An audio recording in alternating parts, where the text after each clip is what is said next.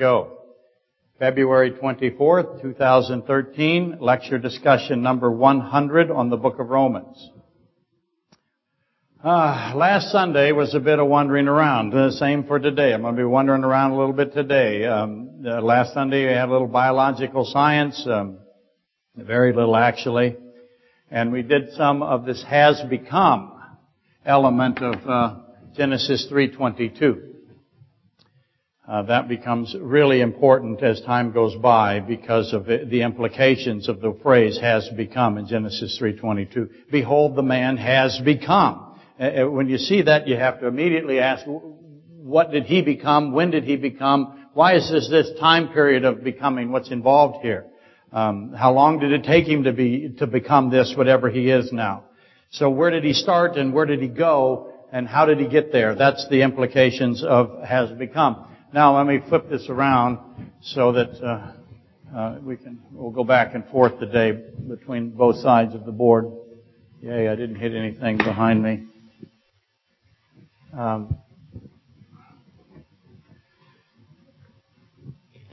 There's implications that are very, very important.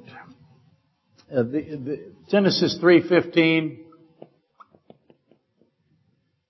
Genesis 3:20, 1 Timothy 2:14 or 2:15, sorry. Oops.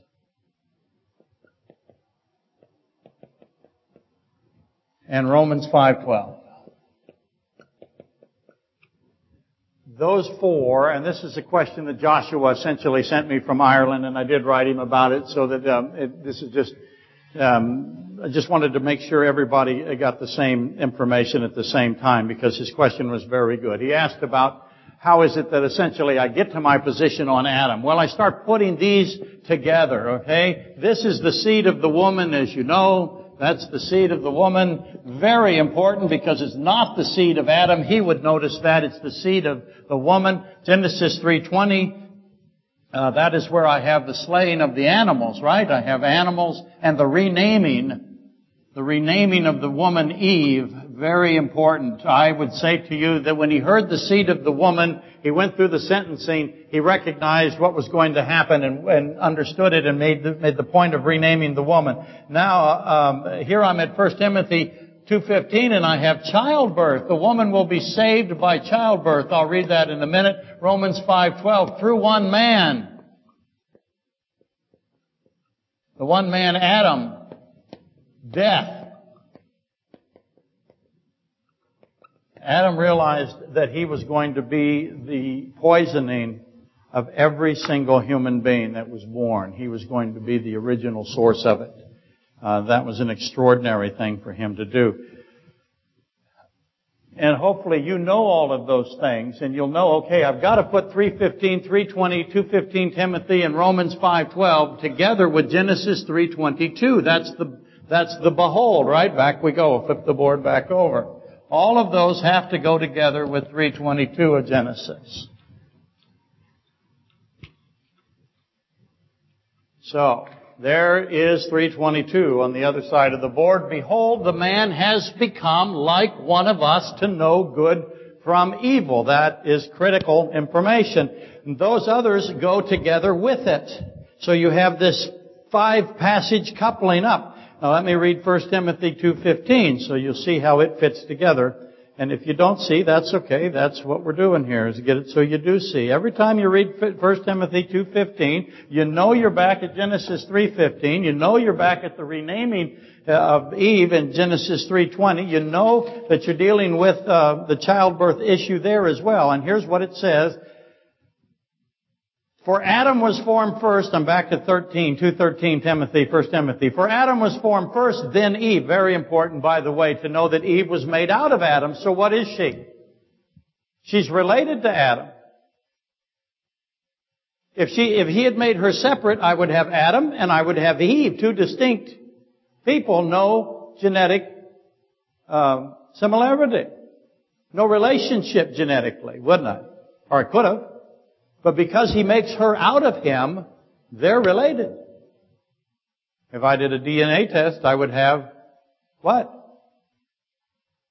She's made from him, isn't she? So who did what crime? What are there, I mean, you gotta recognize that. Why did God do it that way? I'm now on a tangent, aren't I? Why did He do it? He wanted to make sure that she was genetically related to Him. That's important. And therefore there's an authority issue here. I do not have two separate people. I have a line. I'm maintaining a line, not two lines, one line. Yes.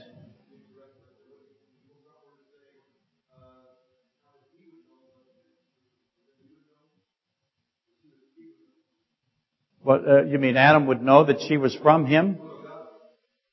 Well, yeah, God would know, obviously. But it was very important that Eve be in the genetic line of Adam. Everybody is in the genetic line of Adam. You see, otherwise I would have some that would claim they're not, right? In which case, if Adam sins, then what's the new excuse? Yeah, hey, we didn't do it. And it's also important that the transfer occurs. We'll get into that in just a second. Hopefully I'll clear that up. I know I did that as kind of a whimsical approach. I'm trying to make the point that when you put Genesis 3:15, Genesis 3:20, Timothy now, I stopped, didn't I? Didn't finish reading it. For Adam was formed first, then Eve, and Adam was not deceived, but the woman being deceived fell into transgression. Nevertheless, she will be saved in childbearing if they continue in faith, love, and holiness with self-control. That has puzzled theologians for centuries. What in the world is Paul talking about? Why did he mention childbearing? Well, that takes you back to Genesis 3:15, 16, 17, right? I'm dealing with the childbirth. She will have pain in childbirth.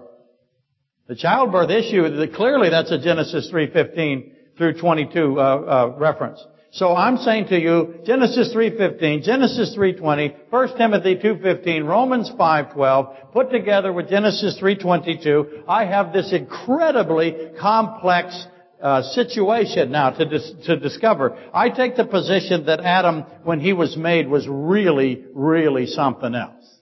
He was not stupid. He was not flawed in any way. He was an incredible human being compared to us. And that he is not deceived by Satan, so his wisdom and his ability to reason is at a level that we can't even imagine what he was like. And so do not anthropomorphize ourselves onto him.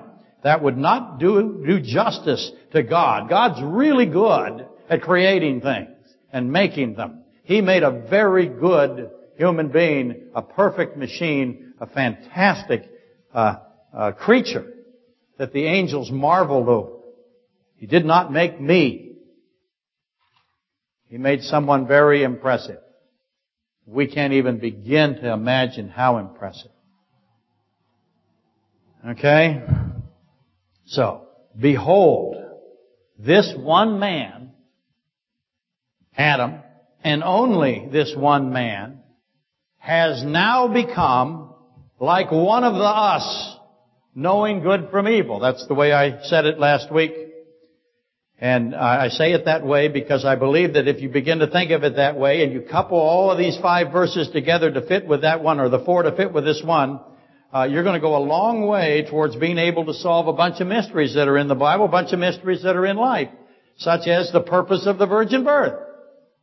If you understand Genesis 3:15, 3:22, 3:20 for that matter, 3:22, 1 Timothy 2:15, Romans 5:12, you're going to understand the purpose or the reason and the methodology, if you will, of the virgin birth. You're going to understand why and how the angels fell and the consequences on them. You'll begin to understand free will and existence and the one and only means or method of salvation or reconciliation or restoration. All of those are the same. Salvation is really reconciling ourselves to God, restoring ourselves to God. You'll understand why there's only one of those, if you prefer to think of it that way. Think of it as this way. There's only one antidote to sin and death. People don't like it when I say that. Somebody was telling me, and I'm sorry I didn't tell you, I don't remember who you were that told me. But was listening to a show where where they said that everyone will get into heaven. You'll just go up there and He'll decide who's good and who's not, and most people will be good and they'll all get in. It doesn't matter what you believe here on earth. There's universalism. And that's not what the Bible says at all. The Bible says there's only one antidote to sin and death. Or if you more better prefer, there's only one solution to sin. There isn't multiple solutions. There's just one. You'll understand why that's the case, why it has to be the case, why there can't be any other method but that one. Anyway, those and many others clear up when one places the aforementioned 5 passages correctly together, and it's not an easy assignment. I don't want to make you think that it is. It's not. That's why I'm devoting so much time, considerable time to working through it. And it'll take us a while. And last Sunday, to that end, I began what will be an arduous process of identifying the death generator. That is inside all men. Notice how I said that. Not mankind, not humankind. There's a death generator that is inside all men, originating obviously in Adam. And it's, as I said last week, A.C. Custance described it or labeled it the mortogenic factor, or that which generates death. And in order to understand this, if you were here last week, you'll notice that somatic cells and germ cells are still on the board. We're going to have a working knowledge of all of those things. Somatic cells, germ cells, chromosomes, plasma genes, mitochondrial DNA, in order to get where is the death generation. So you women can look at the man and say, hey, you're generating death. He is. I am. Men do. Because this is essentially the difference between the woman's ovum and the man's sperm. Does that make sense? That's what we're really discussing. And if you attended lecture 99, you may remember that I kept emphasizing what Romans 5:12 so powerfully and perfectly states without any equivocation. There's no stuttering here at all. Through the man came death. The man, Adam, was the source of the transfer of the death generator, the death generation, to everybody in the world. He's the one that started this death generation. Now, every man also has it. Every man also transfers it. Okay, but it all starts with Adam. That is what Romans 5:12 says perfectly and powerfully. And it does not, as I said, stutter in any way. That causes great difficulty. It's not the woman to the world today. It's not the woman. It's the man. It's paternal sperm that contains the mortogenic factor. That's what Romans 5:12 is saying. Now, that becomes very important. And it's very important because biological science has only very recently concluded that this is the case. They verified that. Romans 5:12 is scientifically being verified as I'm speaking. The location of the death generation is being narrowed down. They're trying to find out, is it in the plasma genes of the germ cells or the somatic cells of the sperm? Where is it? And they're beginning to focus on it. Why are they beginning to focus on the death generation system or factor? Yeah, they're going to try to get rid of it.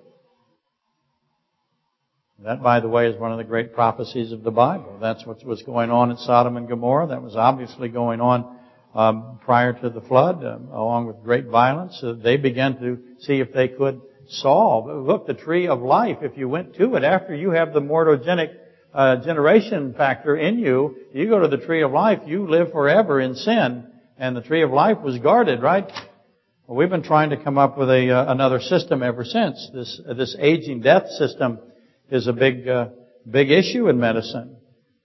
That is, if you have a pill that solves death generation, my goodness, you are a very powerful person. I would recommend that you not sell it for money. I would trade it for cans of food. Tuna, fish, and oil will last forever now. Okay. But Science, as I said, is narrowing it down, and it is something, Romans 5:12, that man, the male, has the death generation factor in him, is something that Moses obviously knew, Isaiah obviously knew, Paul writes about it twice, at least. Thousands of years ago they knew this, and you have to ask, how did these men know this? Why did they know it? It becomes very important to them, and they make sure that you know it. Whose phone is that? Anybody know? Wow, it's up here. I'll find it. I've narrowed it down. Oh, it's in a coat.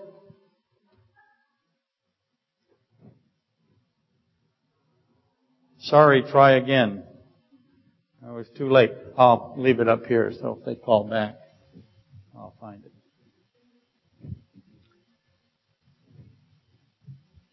I've always, people have faked phone calls for me. And I knew it was fake before they handed it to me, but I kind of went with it because deep down inside I really want it to be a fake phone call. A real phone call. I have to draw a pattern to unlock my new phone. I'll work on it during the sermon. But I really do want a phone call to be for me. It's never for me. Never. And I want it to be pizza delivery. Okay. That is not my cell phone. I would guess it's somebody in the band, and it was for them. And I wanted whoever it was, I was going to invite them to come to the lecture. Bring pizza. It'll work out. See? Okay. My whole point is that Moses knew, Isaiah knew, Paul knew thousands of years ago that there's something to do. They didn't know that it was somatic cells. Perhaps they did. Moses had a red phone, if you will. He literally had his brain filled with God's wisdom. So how much did Moses know?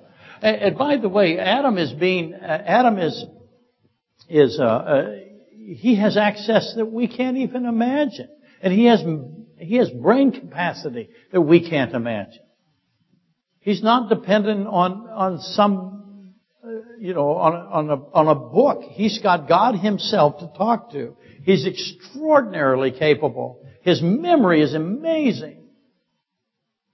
His recall, all of that is there. He can process information that is astonishing to us, and he has got God right there. And so did Moses. And Paul, he has 3 years. What questions would you ask if you were in a classroom with God for 3 years? How long, what would you ask Him?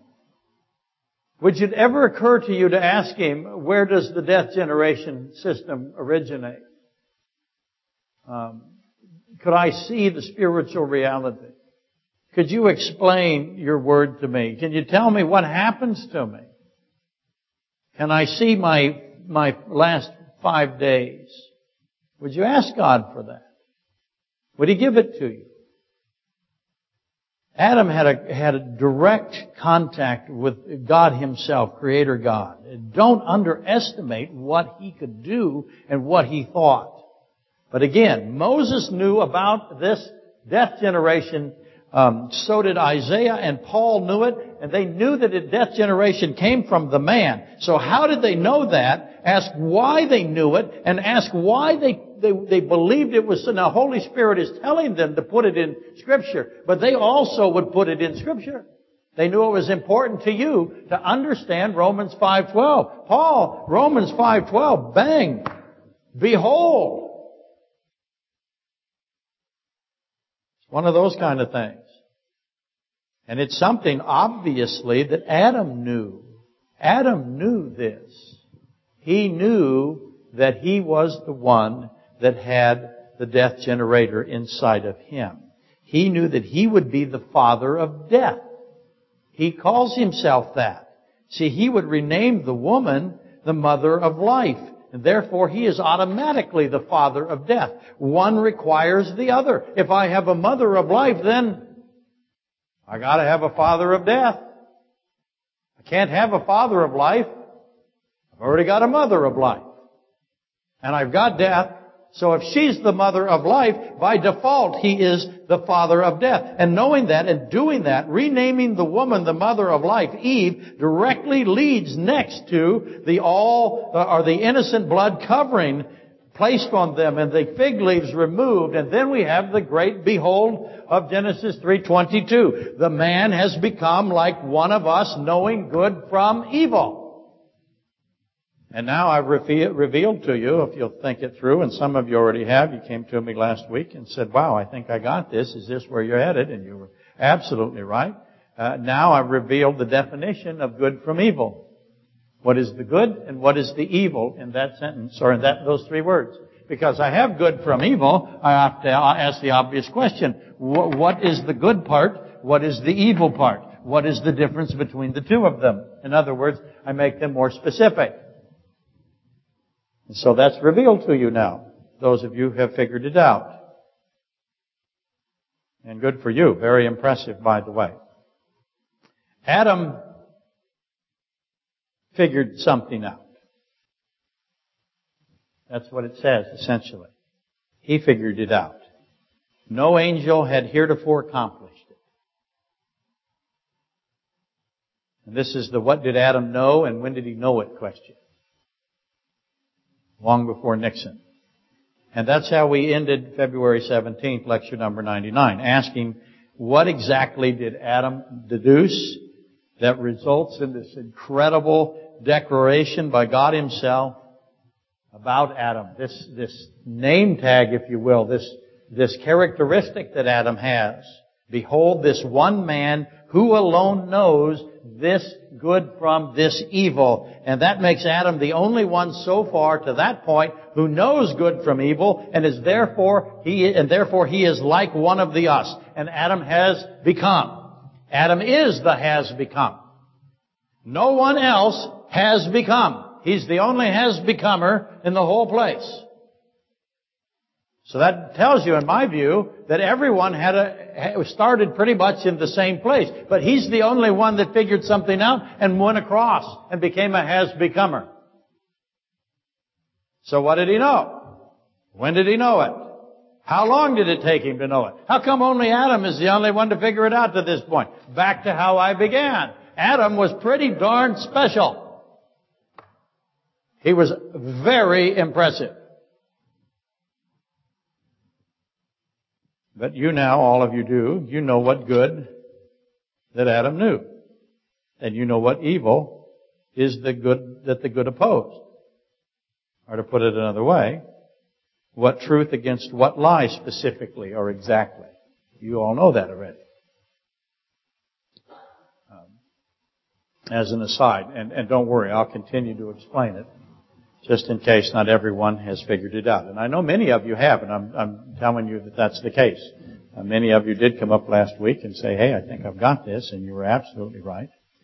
And so, but keep in mind, not everybody is aboard the bus yet.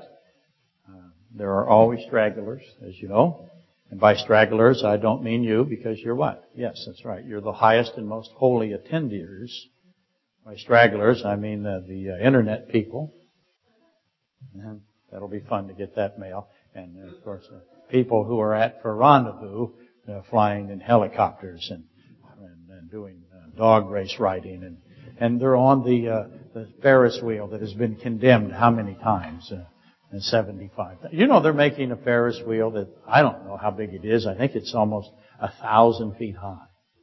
I know there's one in the world that's 600 feet, and they want to be bigger than that one. I could have that wrong by a few feet, but it is a huge Ferris wheel. What is the chance? If you see this headline, Steve Chronister, it falls out of 1,000-foot Ferris wheel, what is that?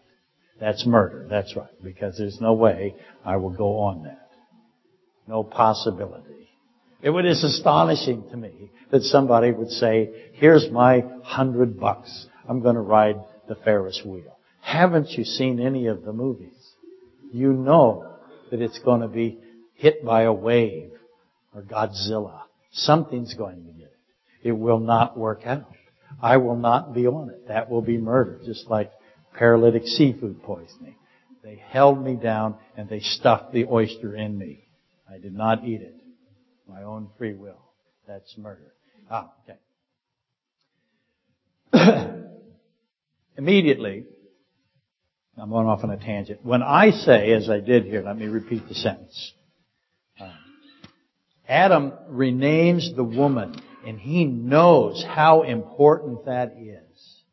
So when I start repeating the renaming of the woman, you should start doing something. You should start cataloging. You should be collecting immediately. As soon as I say to you, and I've been saying it for the last month or so, and every time I've said it, I want you to go, wow, renaming. He renamed the woman. That's a big deal. It's a big deal in Genesis 3. It's specifically set aside. It leaps off the page, smacks you upside the head. And so you should start collecting. What should you be collecting? Renaming. Absolutely. Who should you? Immediately, who got renamed in Scripture? Yeah, Saul, Paul, Abraham. Abram to Abraham. Sarai to Sarah, right? I should be going out, Peter. Right? I should be running around finding everybody that God renamed. Get all the renamers together. Or the renamees. Put them all together. And Adam renamed the woman. Did he rename anybody else? Well, sort of. We'll get more on that in a minute. But I want you to notice that God renames all of us that are what? Everybody that has a certain characteristic is renamed by God. What is that characteristic? Yes. Redeemed. What did you say? Believers. Absolutely. He renames believers. So I had a gentleman come to see us a while back that came up afterwards and told me that Adam was not saved and Eve was not saved. I thought, well, that's interesting. They are covered in blood, innocent blood, by God Himself, and one of them is a type of Christ. The other one is the mother of life. They sure sound like they're saved to me, and ridiculous, I think, to try to defend otherwise. I pointed that out to him, and I haven't seen him since. So clearly I made him mad again. He'll come back. It takes him a year or so, and he gets over it and comes back to fight with me some more. But in any event, they clearly are saved. And when you are renamed by God, in this case renamed by Adam, Adam is declaring Eve to be the mother of life. She is covered in innocent blood. She is the mother of life, and he believes she's saved.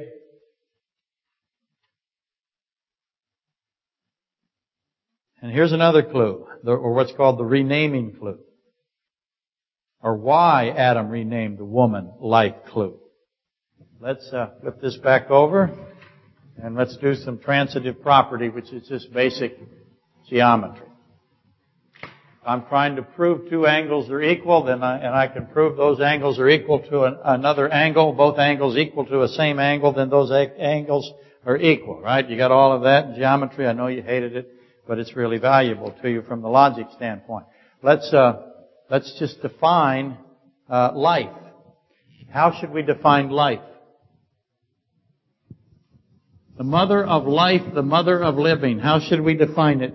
We should find out how God defines it. So the only thing we want to know is what God thinks life is, or what God thinks living is, because she's called the mother of life, or the mother of all living, a mother of all life. So what does God say is the definition of that? Well, let's work it out, shall we?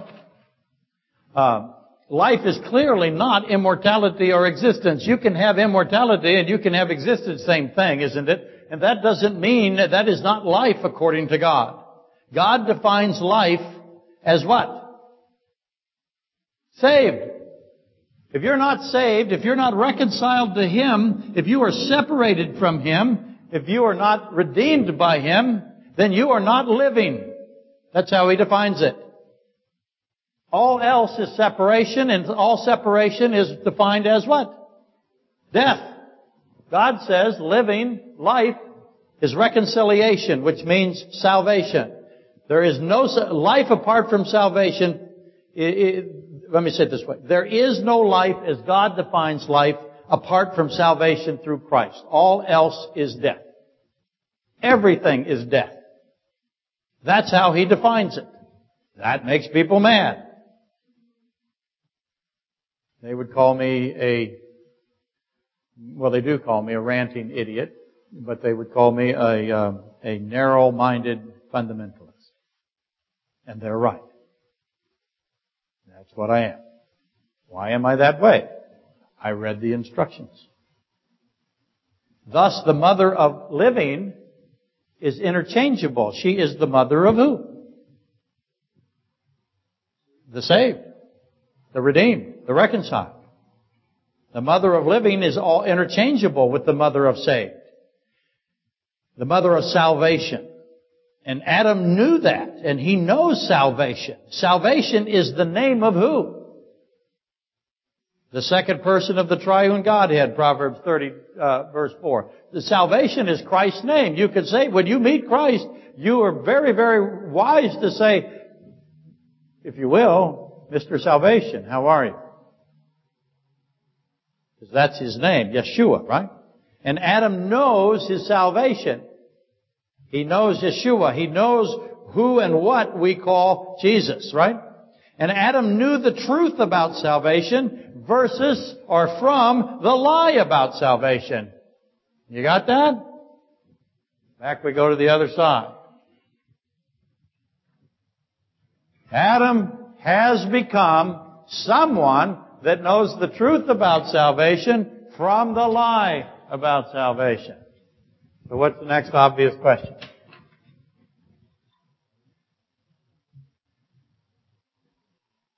See, that brings to the fore the most obvious of the obvious questions. What is it? Well, what is the lie about salvation? We got some choices. Back I go again. I knew today would really tax the most holy and platinum model that Supper Dave fixed the wheels on, so now it doesn't fall off the stage. But I got to flip it back and forth here, and that's taking up time, and you're probably not hearing me so well on the internet, but Ben will fix that. Okay, I got lies about salvation. I have 3 lies that I think sum up all the lies. The first lie about salvation is that there is none. There is no salvation.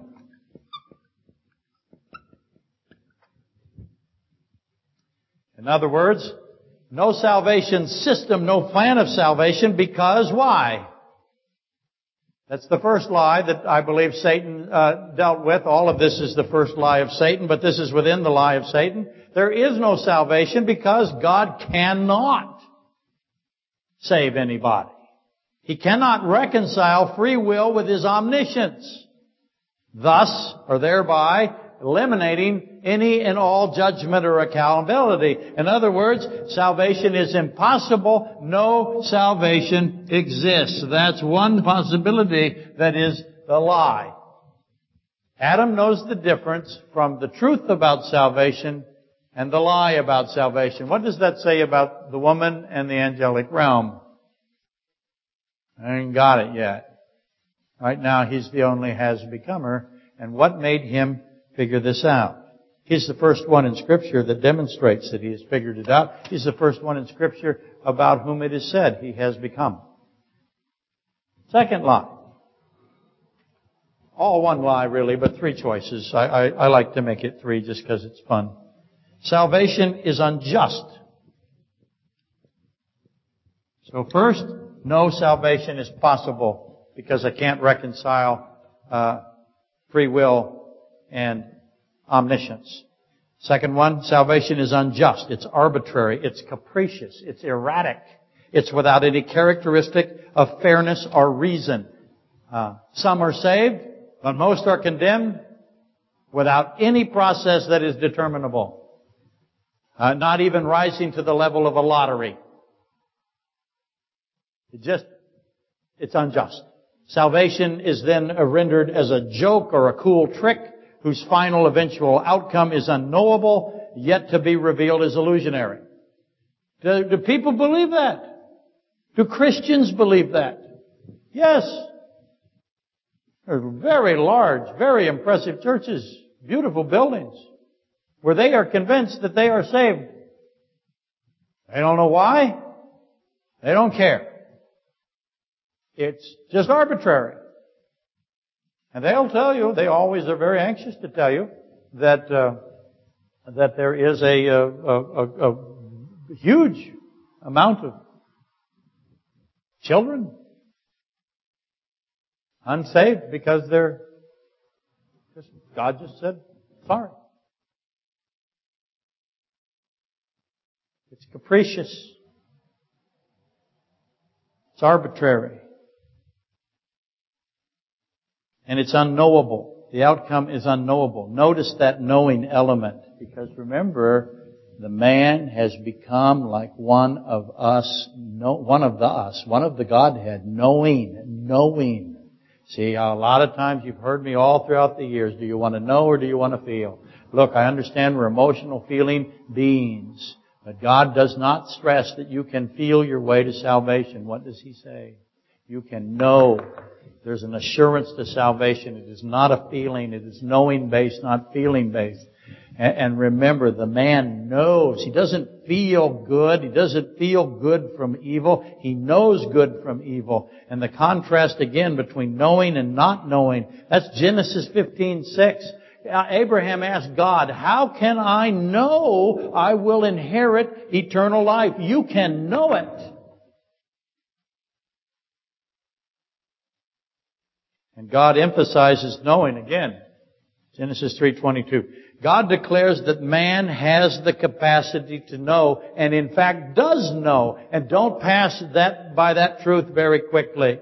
God is destroying the lie, these three lies. I've only got two on the board. I know I'll get to the third one in a second. He's destroying these three choices or these three elements of the lie of Satan in a systematic approach. That's what he's doing. And obviously, if a man can know and does know, then the angels can know. You can know. See, because Satan started out saying, it's unknowable. And God responds, He knows. That guy right there. He knows. So what is required to know? What is the knowing process? I want to know the knowing process. Oh. Somebody on the internet will laugh at that. Thank you, whoever you are. Please send me an email. I want to know the steps to knowing something. Okay, number 3. No salvation exists. Salvation is unjust, capricious. It has no knowable entity. It's really illusionary. The third one is what? You can do this. What's the third one? I gave it away earlier. It's unnecessary. How do you spell unnecessary? Unnecessary. It's not easy to spell while you're writing it on the board. In other words, it's unnecessary because what? Why would it be unnecessary? I'll read it to you. Well, no, we don't even need it. We don't need people to be saved. If we don't need any people to be saved, then what's, I'll read it to you. Genesis 3:4, right? 3:4. Then Satan said to the woman, then the serpent said to the woman, you will not die. No, I won't die. If you're not going to die, you don't need salvation. It's unnecessary. Superfluous. And the woman is deceived by that. But the man is not deceived. The woman believes Satan and eats the poison in disobedience, believing that she will discover that salvation is not necessary because there's no such thing as death. It is a what? Lie is, God said you will surely die. That is a lie. God doesn't want you to know there is no death. And the woman believes that. She believes that there is no need for salvation. Number 3 is true, she thinks, but she's deceived. And now, after she eats the poison, she knows what? She's dead. As God defines death. We define death really badly. What do we define death as? Yeah, physical and physical death is temporal death. We're all shook up over over physical death. And listen, I'm right there with you.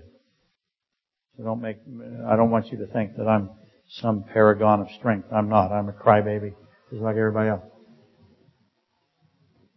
And I will go kicking and screaming and wailing and fighting like an idiot. Unless I'm heavily sedated. Which, that seems to be headed my way. Okay. The man is never deceived. The man, Adam, never believes any of those three things. He never believes that no salvation exists because God can't solve it. He never believes that it is capricious or just luck or a cruel joke or unjust and unknowable. And he never believes it's unnecessary because there is no death. That is what Satan says. And by the way, that is what the world says, isn't it? It is word for word. It's still the same. You can find it in what he said to Eve. You can find it all throughout the Bible. And these people think they've made it up. And they're all teaching in colleges. Okay. But the woman falls for it, not the man. He never believes any of the three choices, but he still takes the poison.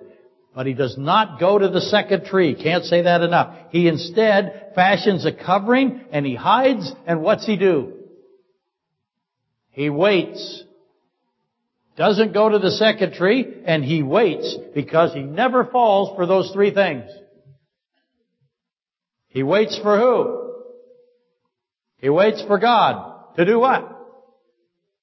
To come. To return. He waits for the Lord to return. He waits on the Lord to save him. Is absolutely right.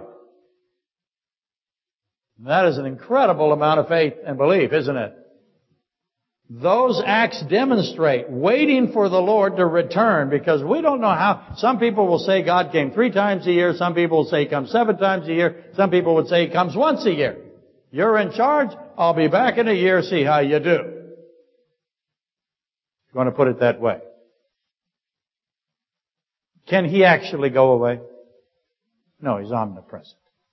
But this physical walk in the garden thing, the strongest position is called the Passover position, that Christ comes once a year. But we're required, by the way, to make pilgrimages to Jerusalem. How many pilgrimages are we supposed to make? How many pilgrimage festivals do we have? We have 3. So many people think, okay, we have 3 pilgrimage festivals, therefore there were 3 meetings a year. So both positions have a lot of value. And I wouldn't speculate. But obviously he's coming and going, so to speak, if you will. Though that's not really true either. But the acts of Adam, that he didn't go to the second tree, that he fashioned a covering of figs, that's very important because of what he's saying by doing that, and he waits. How long did he have to wait? Months for sure. He's got to keep that deceived woman from doing what? Run into that second tree. And she doesn't go. Now, I don't think he tied her up. I don't think so. I think she willingly waited also.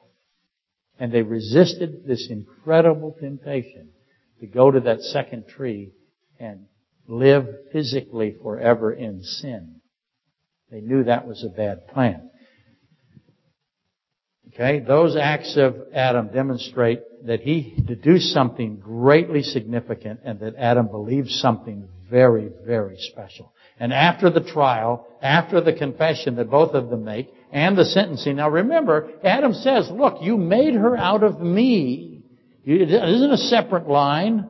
Listen, you knew that I'm in a predicament here is what he's saying. I can't forsake her. I can't save her. All those lectures, remember? But he specifically says, you made her out of me. That's important to know. That's why I brought it up today. Not separate lines, one line. So after the trial, after the confession, after the sentencing, then Adam renames the woman the mother of the saved, the mother of the living. And by inference, renames himself the father of the dead, which he's absolutely identified as being in Romans 5:12. And obviously, Adam has figured out the method of salvation that God will use. Obviously, Adam knows that the egg of the woman is not contaminated. He figured that out. It's the sperm that's contaminated. The sperm has the death generation in it. The sperm is the mortogenic factor. So what's the obvious question now? How did he figure that out? What evidence is there that he figured it out? How did Adam know it? Clearly, he interpreted Genesis 3:15 correctly. He heard that she would have, it would be the seed of the woman, not the seed of the man. Salvation would come through the ovum of the woman. And he would know. Not my seed. If it's not my seed, what's wrong? Let me put it this way. Instead of calling it the seed of the woman, I'm going to call it the egg of the woman. The egg of the woman will crush the Antichrist. The egg of Satan. It's not the sperm of the man will crush the sperm of Satan. It's the egg, the seed of the woman. He would know it. He would immediately know as soon as he found out that it's her egg and not his sperm. What would he assume? He's a brilliant creature. He's ridiculous. Got to be something wrong with me. Somehow, it is me that transfers death, not the woman. Salvation would come through the ovum of the woman, if you want to think of it that way. The man, all human men, have to be excluded. A human father can't be involved, and therefore wouldn't be involved. God would replace the man's role with who? With himself. That's why I don't need a immaculate Mary. I do not need a woman that is sinless. I just need to replace the man. We'll get into this biologically. There's some wonderful work out there. I actually spoke to a gentleman in Canada named Dr.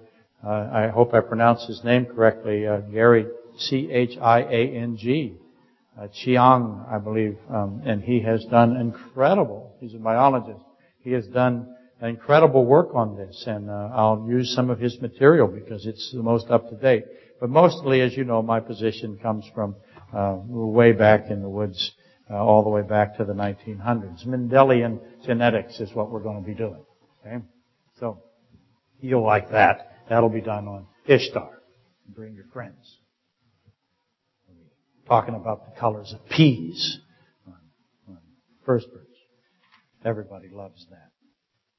But God would replace the man's role with himself. God would be the father and God would be the child.